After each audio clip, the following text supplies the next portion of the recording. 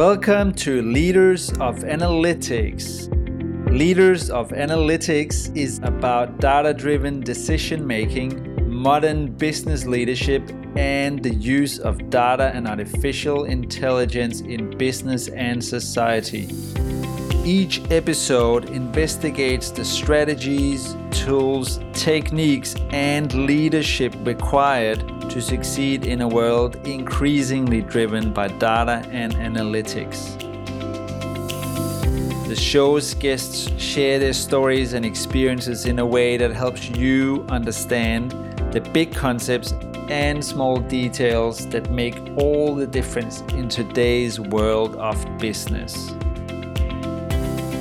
I am your host, Jonas Christensen, and I hope you enjoy listening to this episode of Leaders of Analytics.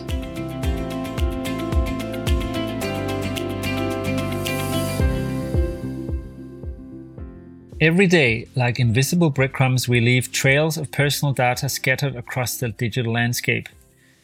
Each click, every search, every purchase, they all tell a story about us. But do we know where these breadcrumbs lead? Who's picking them up? And most importantly, what are they going to do with them?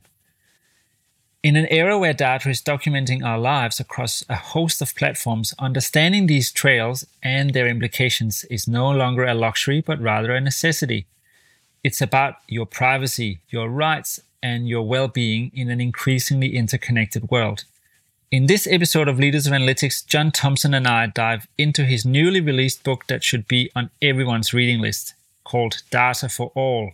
During our discussion, we'll delve into the eye-opening insights that John shares in his book, such as understanding the scope and consequences of companies manipulating and exploiting our data.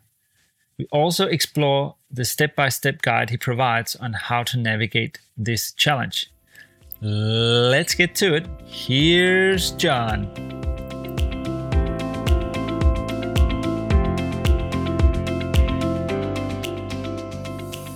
John Thompson, welcome back to Leaders of Analytics for the third time. Is it really the third time? Oh my gosh, I thought it was only the second. Well, thank you, Jonas. I'm so glad to be here. Well, that's a good sign because, as they say, time flies when you're having fun. So I think that's the podcast version of the same thing. And we keep having you back for two reasons. One, because I love our conversations and listeners love our conversations. But secondly, because you keep writing books and you keep having more to add to the discourse. So that's a wonderful thing. And today we're going to learn more about your new book, which is on a very important topic. And I shouldn't talk about it. You should. So tell us about this new book you have called Data for All. What's inside the book and why did you write it? Yeah, thanks for the opportunity to return. I'm so glad to be here. I always enjoy our conversations as well, and I'm pleased to hear that the listeners do too. Yeah, I wrote Data for All because I really felt that most people, non-technical people, didn't really understand what was going on with their data. And I just felt that data was so important, and I continue to feel that data is so important that we really need to be aware of what's happening to that data, how we're creating it, who has access to it, what they're doing with it, and what's going to happen with data in the near future. You know, the EU has passed some significant laws. Australia is really out on the front of regulating and helping people gain value from their data and protect their data. So I really felt that it was an important book to get out there just so everybody, your mom, your dad, your sister, your brother, everybody could have a nice, simple, easy book to read to understand the power and the importance of data. Yeah, and data can be very good for us, but it can also be very evil in the wrong hands. And it really is this, it's almost like it's not quite encoding your DNA, but it's encoding your life and sprinkling it around the internet. It's a common problem. So, because when you talk about data, you're not just talking about someone's birth date or residential address. Before we get into the meat of the book, could you clarify for listeners what the term data covers in this instance? Yeah, absolutely. Great question. There's one part of the book that almost everybody refers to. Everybody talks about this. I decided that I would take a real world example of 2 days. and I would document every piece of data that I created over those 2 days. So it was a journey my wife and I took from here in Chicago, where we live, to Michigan, where our daughter was going to school at the University of Michigan in Ann Arbor. So everything we did over that 2 days, from getting up in the morning to brushing our teeth, to getting in the car, to pumping gas, to checking our phones, to texting our daughter, everything that we did over that 2 days, I documented what data streams we created and who ended up with that data. And everybody's like, oh my, I had no idea that those normal daily activities were generating that much data and that much activity. And people knew at such a granular level what I was up to. So that's what I'm talking about, is that if you're driving an electric car, more than likely the manufacturer of that car knows where you are, knows how fast you accelerated, know how fast you braked. They know where you stopped. If you're driving a petrol car, they know where you got gas. They know what ads you saw on the pump. They know when you went in, and if you bought a soda or a pop or a bag of chips. You're generating data pretty much all the time. You are, and we're doing it not on purpose, but also sometimes we're doing it by putting our lives out on the internet, right? So social media and so on, which is maybe where people are more aware of it. But yeah, you can really string together someone's life reasonably easily if you've got access to all this sort of data. And you are really wanting us to care more about our personal data. That's obvious from this book. What are the general behaviors that you're seeing that concern you? Well, I don't think people realize that, just by carrying your phone around and leaving location services on, you're constantly generating data. So, if that data is going to Google, or if it's going to AT&T, or if it's going to Telstra or whoever, that's the kind of data that you're passively generating it, and you really aren't aware of it. People are generally aware that they're posting on Facebook or Insta, or, they're going out and doing something on an app, or ordering food, or calling Uber or Uber Eats or whatever. When people do those active actions, I think at some level, most people know they're generating data as a byproduct of their actions. I'm trying to open it up so everybody understands that passive data generation as well. And then I want people to be aware that this data is a raw material that's used by many of these companies. One of the scenarios I lay out in the book is that, if you were to build a house, that there's no builder in the world that I know that could get away with taking the wood for free to build your house. And people go, what do you mean? And I say, well, Meta, Facebook, Insta, Google, all these companies could not be as profitable as they are if you didn't give them all your data for free. So they're monetizing, these billion-dollar companies are monetizing your data. So wouldn't you prefer to have some of that money coming to you? And often people look at me and say, I could get paid for my data. And that opens up a really interesting conversation. If a platform is free, it's likely that it's because you're the product and someone else is paying. So that's what's happening in that case. And I personally have dumped everyone but one social media platform, which is LinkedIn, that I still use, but the other ones I don't use. I'd like to say that part of it is this reason. It is. It's also for mental health. I think it's terrible to actually sit there and scroll on these things. But still, I'm not really avoiding the handing over of my data to some of these typically Silicon Valley mega corporations, and then my local telecommunications company as well. So I still have a Gmail address, and Google probably knows everything about me if they wanted to, and who knows what they're doing with it. But it is so hard to actually avoid this stuff. Could you sort of give us maybe a concrete example? You said you yourself documented your journey, but give us a concrete example or examples of how our data is being used once it leaves our digital devices, and why should we care about that? Yeah, absolutely. It's a great question. One of the things that, I worked on over the last, I guess it was 2 years ago, 3 years ago, maybe now, is that we built an application in my previous job where we bought a lot of location data from Google. And we were using that to understand demographics, understand travel times, understand, all sorts of things. And I was thinking about that, and I'm like, all these people are generating that data to Google, giving it to them for free. And they don't know that. And I'm, as a corporate citizen, buying that data, and Google's making a lot of money off it. So, I tried to do this, and I'm no Luddite. I'm not telling everybody to throw their phones away and get off apps and all this other kind of stuff. That's not my message. My message is you just should be aware of what you're doing. And I, like you, I use LinkedIn. And then there's a feature that posts my LinkedIn posts off to Twitter.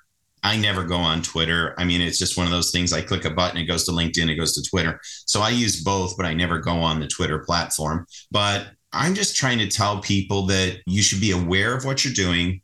If you're okay with that, then that's fine. I don't have a problem with that. You said you have a Gmail account, and you, for some reason, or you find utility in that.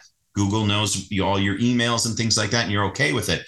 As long as you're making conscious choices, I'm good with that. But I want everybody to be making conscious choices. So back to the location data and the travel data and all that kind of stuff with Google is that, that's passive data that you're giving to them.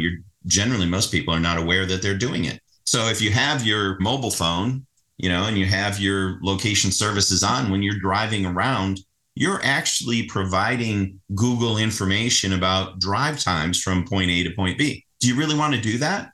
I mean, I tried for a month to turn off location services, and it was really painful, because every time you wanted to use a map function, every time you wanted to find a business, it's almost impossible. So use these services, but be aware of what you're doing. Yeah, and I think for me that means be aware of how these services are recording your data, but also, given that that's the case, and it's actually very hard to avoid, the companies behind them, are they ones that you would actually want to have that information? So who is your email provider? Who is your provider of XYZ services? Is that a company that you trust today and you think is likely to be a trustworthy company in the future? I mean, this is the hot political debate as well about the Western world is scared of Chinese companies and Russian companies and so on, for this very reason, that all this data is being collected, and everyone can say we won't use it, but you don't really know. And sometimes it's not even used on purpose, but oops, we used it for a purpose we shouldn't know, we shouldn't have. And now we know all this stuff. So it really is something that I personally spend a lot of time on as well. I often put my phone on flight mode when I go certain places to kind of block that. But I mean, even when you think about that, there's a chance that that's not even enough, because even if my phone's recording me 50% of the time, it can probably infer a lot about me. So you're right. The more we're aware of it, the better. Absolutely. So we talk about this data here, and we're giving it away for free, but it obviously has a lot of value. And if you go, well, yeah, but it must be not that much. If you look at the top 10 biggest companies in the world by market capitalization, you'll find Meta, Amazon, Microsoft, Google, Tesla, companies that all do this stuff, and they all get free data and they turn it into massive value. So if you want any bigger proof, then that's there, right there.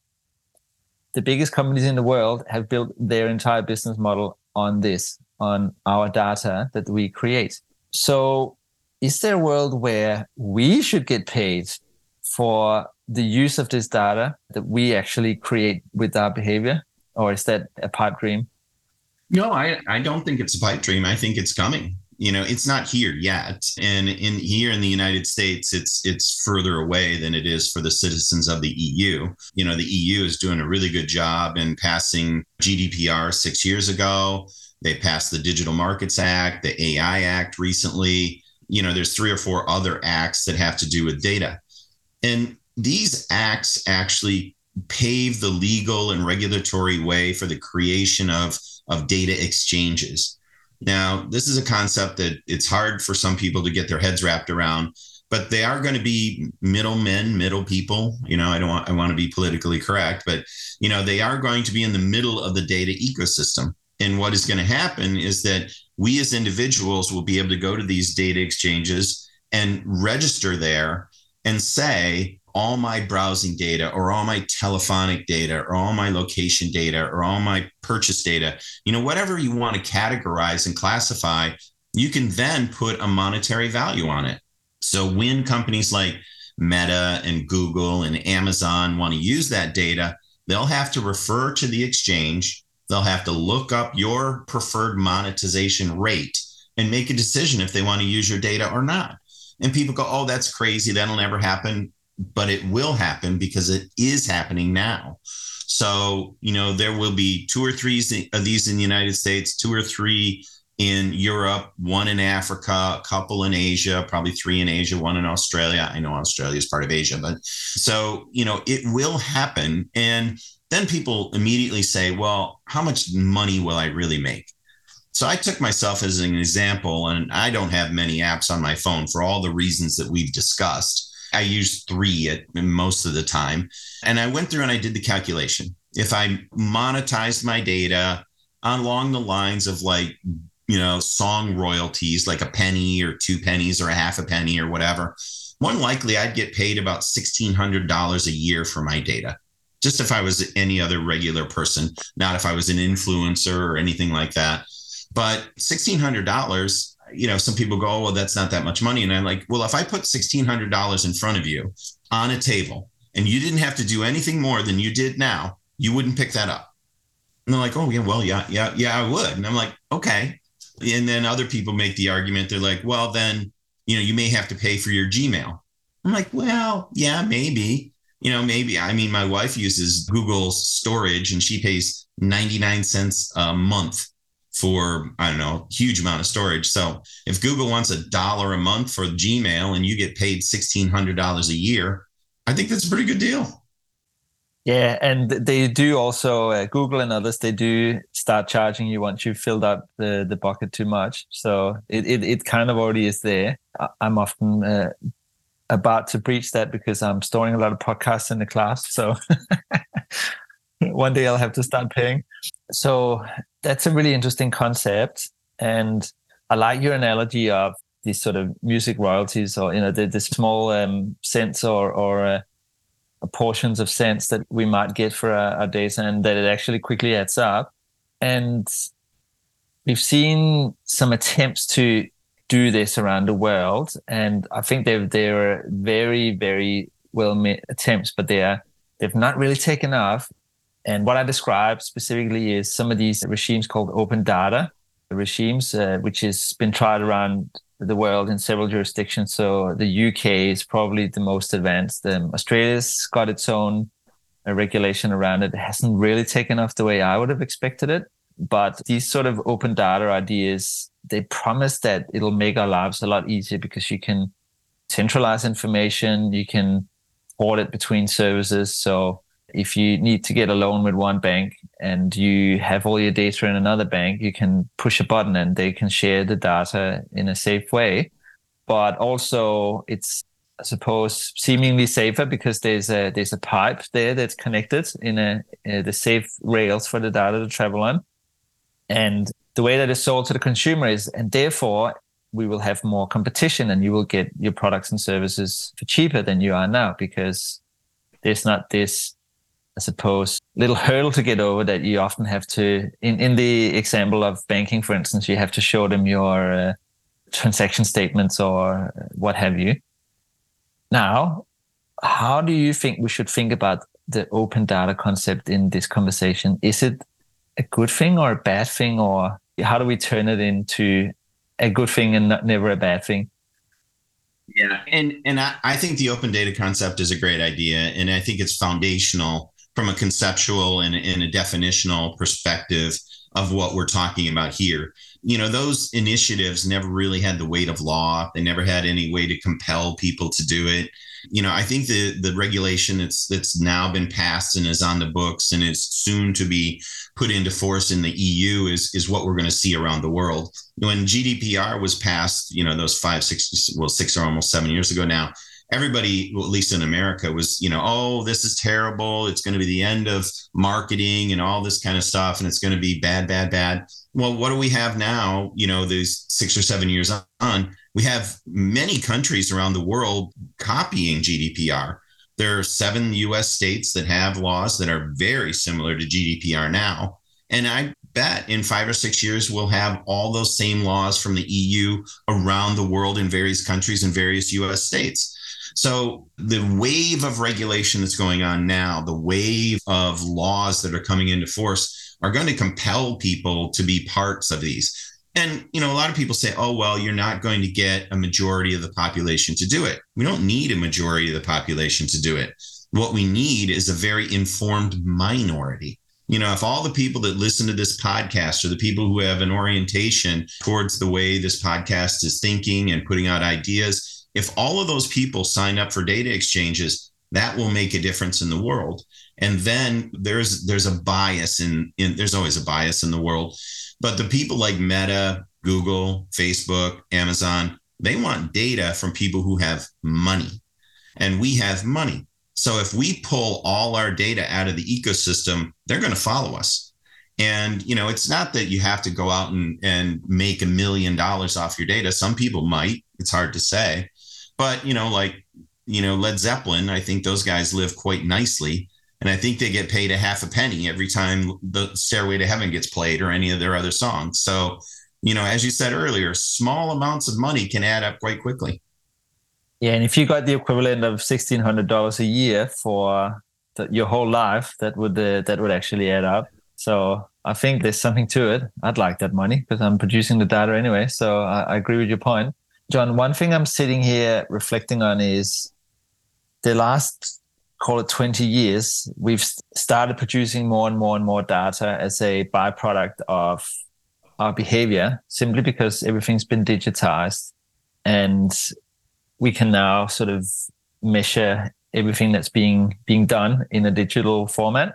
And everyone, individuals and corporations alike, have excitedly then jumped on the bandwagon of cloud storage. So I talked about my Gmail account that's in the cloud. Lots of services that you get online are in the cloud. And corporations around the world have moved their data stacks and their enterprise technology to the cloud because it's got this elastic compute and elastic storage, and therefore we'll never have to worry about buying new servers and running out of disk space and all that stuff again. So I often think it's a bit of a drug almost, because we've now given almost all the world's information to, at least in the parts of the world that we live in. I'm sure I talked about Russia and China, for instance. In those parts of the world where there's a bit of a political divide, they probably have some other equivalent of the same. But most of this information is now in the hands of Amazon, Microsoft, and Google, because they're the big 3 cloud providers. Have we created a problem here for ourselves by handing over all this proprietary data to very few mega tech firms? And if so, what's at stake for everybody with that? It's not optimal, that's for sure. But, these platforms are ubiquitous and lots of people use them. I use them. We have an Amazon account. We buy lots of things off Amazon. So, I browse Google all the time. And, there's lots of data in those big 3 for sure. That's not going away and that's not going to change. But, the new laws that are coming out force them to, in the future, allow us to manage our data differently. In the EU, there's the right to be forgotten. And that's a real thing. So if you go to any company and say, I want you to delete all my data, they have to do that. So that is going to happen around the world in more and more countries. And then as we get to the future, the 3 to 5 year future that I talk about with data exchanges, and we put in our monetization schemes, then, that's going to change. So on one hand, it's not the greatest thing in the world to have that data concentrated there. On the other hand, it's actually going to make the future of our personal data monetization easier for us. Yeah, it's such an interesting challenge that we have now. I'm just reflecting on it here, John, because we now also have the advent of generative AI becoming really mainstream. And in theory, you could actually generate more information about a person if you have enough knowledge about them already. You can almost generate what they would respond to, what they would do, what they would say in a very realistic fashion. So it's already happening, right? There's these deep fakes that are used for famous people. You see, I don't know, Barack Obama or someone talking in a YouTube video, but it's fake. Or some of Joe Rogan's podcasts with him interviewing people who aren't alive anymore and all that stuff. And that in theory can happen to not just these really famous people, but anyone who has enough information out there and enough images of themselves and all that stuff. So we really need to be cognizant of this. It's not just what is technically possible now, but what could someone do 10 years into the future if they somehow manage to scrape your social media and all your silly videos of you dancing on the beach and all that stuff and turn it into this sort of thing. I was listening to a podcast the other day with, it's called My First Million. It's sort of an entrepreneur's podcast. And one of the guys there put the business idea out as a challenge to anyone to create the first agency for famous people to monetize their generated content that someone else had used, the deep fakes on them. So how do you earn royalties on that stuff? So you can see it's already kind of great idea happening, right? I actually really liked it. Yeah, it is a great idea. So at the end of all this, we need to make more intelligent choices with our data. And that is really what you're encouraging us to do. We need to understand how to do that, John. So could you give us a good overview of what are the dimensions of doing that and how could we practically do that in our day-to-day? Yeah, absolutely. We've talked about some of it already implicitly. Use as few apps as you possibly can. You'd still do the things that you want to do in your life and don't cut yourself off and don't try to become a hermit. But if you're not really getting any value out of an app, then delete it, get rid of it. Don't have it on your phone because sometimes these apps are passively harvesting or generating data and you don't even know it. So, I go through my phone and I have the bare minimum apps on my phone that I need to do what I want to do. That's number one. Number two, if you can, turn things off like location services and not make it too painful in your life, that's a smart thing to do. Location data is the bedrock of many of these companies' revenue streams and a core part of what they analyze and how they understand who you are and what you do. Another thing that we do, and some people shrug and go, what does that make a difference, is that get on every do not mail list you possibly can. We've cut down the physical mail that comes to our house by about 90%. When we go to the mailbox, there may be one or two things in there every day. We don't get much junk mail. We don't get many catalogs. We don't really get anything of that nature.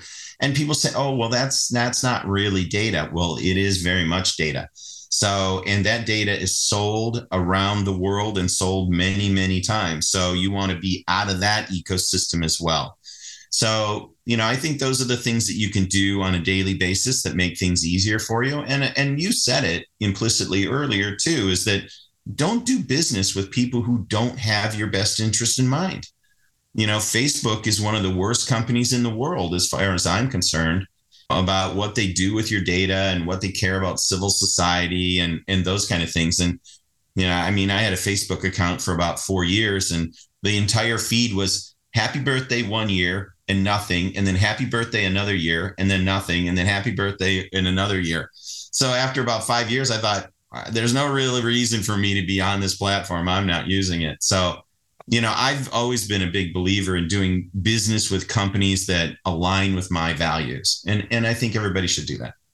Very wise. And I think there are two concepts to think about in terms of what can happen to your data when you're handing it over to someone.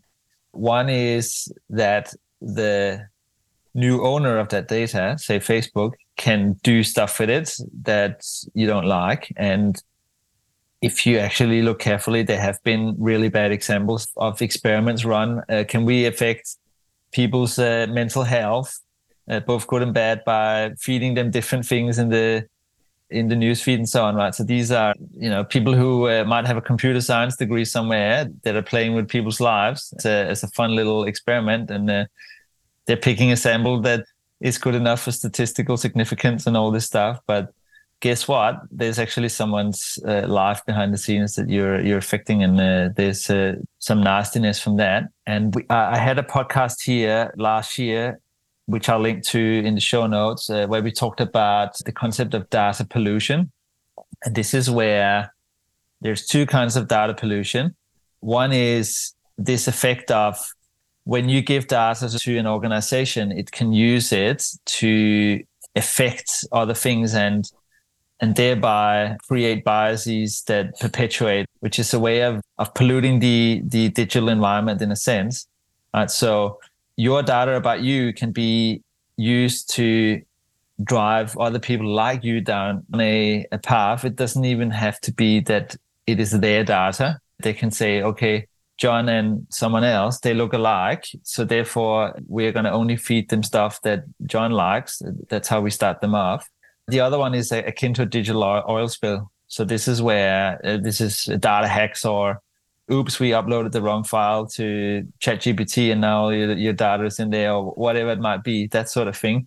And I think they're important concepts for people to reflect on, that both are over time a risk and both can be harmful as well. Hi there, dear listener. I just want to quickly let you know that I have recently published a book with 6 other authors called Demystifying AI for the Enterprise, a playbook for digital transformation.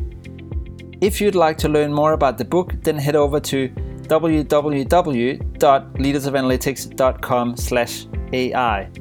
Now back to the show. So, John, let's finish off by painting a little bit of a bright picture of the future here, because it's not all doom and gloom. We just got to manage these things. What do we get if we do right by our data and ourselves? What's the positive outcome from this, and what's required to make it happen? Well, the good thing about it is that you really don't have to do much right now, other than the things we've already talked about. Cut down on your data exhausts, work with companies that you agree with, get off all superfluous lists as fast as you possibly can. Those are all easy things to do. You can do in your spare time. That's simple stuff to do. The whole idea of the data exchanges, that's going to happen. That's just naturally going to evolve over the next few years. And when it comes up, and when you get an offer to be able to go out to a data exchange and sign up, the data exchanges can't sell your data. They're prohibited by law from selling your data. All they are is a middle organization between you and, Amazon, Meta, all these other organizations, which allows you to control your data. So you can go in and say, do not use. You can opt out completely. I don't want them to use any of my medical records or any of my browsing data or my purchase data or my telephony data or my location data. Any part of that data ecosystem that you don't want to have someone using, click a button and you're out. That's all there is to it. But the other way, I don't encourage people to do that. I say that when it comes around to the point of where you can monetize your data, put actually values in there. If you want to sell all your data, put a reasonable amount in there, and the data brokers will tell you what everybody's selling their data for, and you can be part of that if you want to be. But I really like the idea that, if you want to make it clear to the airline industry or the petrochemical industry or the forestry industry what you think of them, put a price on your data of like $1 million every time they touch it. That will send a message that you don't like them. And if they want to use your data, they have to pay an exorbitant amount for it. So there's lots of ways for this ecosystem to work for everybody. And, you have different objectives. Some people will have privacy maximization objectives. Some people will have revenue optimization objectives. There are many, many objectives in this ecosystem. And these are ways for us to be able to voice our opinions and concerns to companies about how they're interacting with us. I think this is a great way for us to vote with our wallets, or vote with our feet, or vote with our presence. Yeah, and we're putting then some power back in consumers' hands. I think what you're doing is the first step to that, which is awareness. Before we have awareness, we can't have concern and we can't have focus and so on. So thank you for writing this book for society, John, really. And the way I think about this book is, if you're a listener and you think, oh, well, I know this stuff. I know about data and I know how it works and I know that this gets ported around. Well, guess what? This is the perfect gift for all the people around you who don't. And if you're like me, you know someone who has a slight Facebook addiction and likes to put all their stuff on there. I won't mention any names, but I have close family members that I have battles with all the time, because we say we don't want our kids on there. Please don't take photos of them and put them on there, or me, right? So those people maybe need to read these books and actually understand where their information's going and the trail of their life that they're leaving behind for everyone to see if they want to. John, I think we've covered a lot of ground here, but before we finish up, I want to give you the opportunity to step up on your soapbox and have any sort of last remarks around this topic to those who listen, so you can basically get out your small rant about how we should deal with our data, if there's anything we haven't covered already. Yeah. And thank you, Jonas. I always appreciate the opportunity to, say my piece. And you said it well, just before this in your remarks, is that, I've written 3 other books, and I affectionately call those nerd books, for people in the analytics and AI and data space. And I wrote this book not for that audience. I wrote it for the general population. I mean, it is written as a primer for anybody who is non-technical to look at what they're doing in their day-to-day lives and how they're generating data. Because as we said when we started here, I don't think most people, probably 95% or 99% of the population in the world, don't understand this stuff. And that's who I wrote the book for. I didn't write it for you and me and the people that generally listen to this podcast. I wrote it for all their brothers, sisters, mothers, fathers, aunts, and uncles. And I've given the book, and nobody in my family is really technical. My brother is a welder. My sister works in a retail store, and I've given them both the book, and they are my siblings, of course. So they read it, or at least they told me they read it. And they both came back and said, I had no idea. I really didn't know that was what was happening, when I was driving my car or getting gas or buying food or going on Facebook, so I did it as a way for the world to be aware of what's happening now and what's coming in the future and how they can benefit from it. Yes, and thank you for that service to society, as I already said. Now, John, before we go, you have another book in the making. Are we allowed to talk about that here? Absolutely. Do you want to quickly mention what's coming up in a few months? Sure.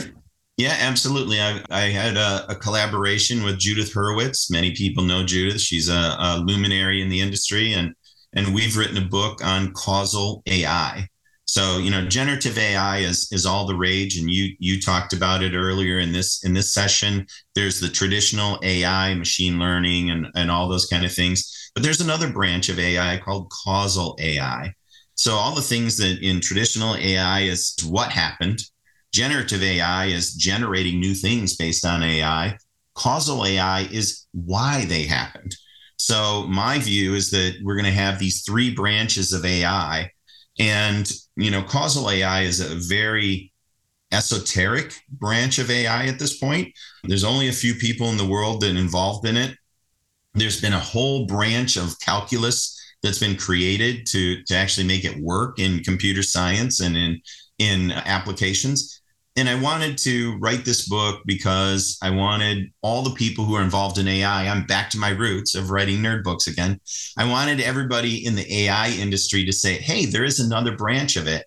And the book is really an intro book for business executives and AI practitioners so they can come together and try to understand how they can expand their AI portfolios with causal AI technologies and applications. The book is coming out on October 3rd, and it's being published by Wiley. Great. Once a nerd, always a nerd. And I look forward to reading that book. It sounds right up my alley. John, I think we're at the end. Thank you so much for coming on again and sharing your knowledge with the world.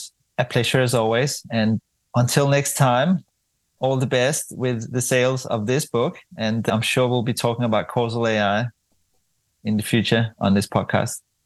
Thank you, Jonas. Always a pleasure. I look forward to the 4th, probably sometime in November. Hi, dear listener. Just a quick note from me before you go. If you enjoyed this show, then please don't forget to subscribe to future episodes via your favorite podcast app. I have loads more great stuff coming your way. Also, I'd love some feedback from you on this show, so please leave a review on Apple Podcasts, iTunes, Spotify, or wherever you listen to podcasts. Thanks for listening and catch you soon.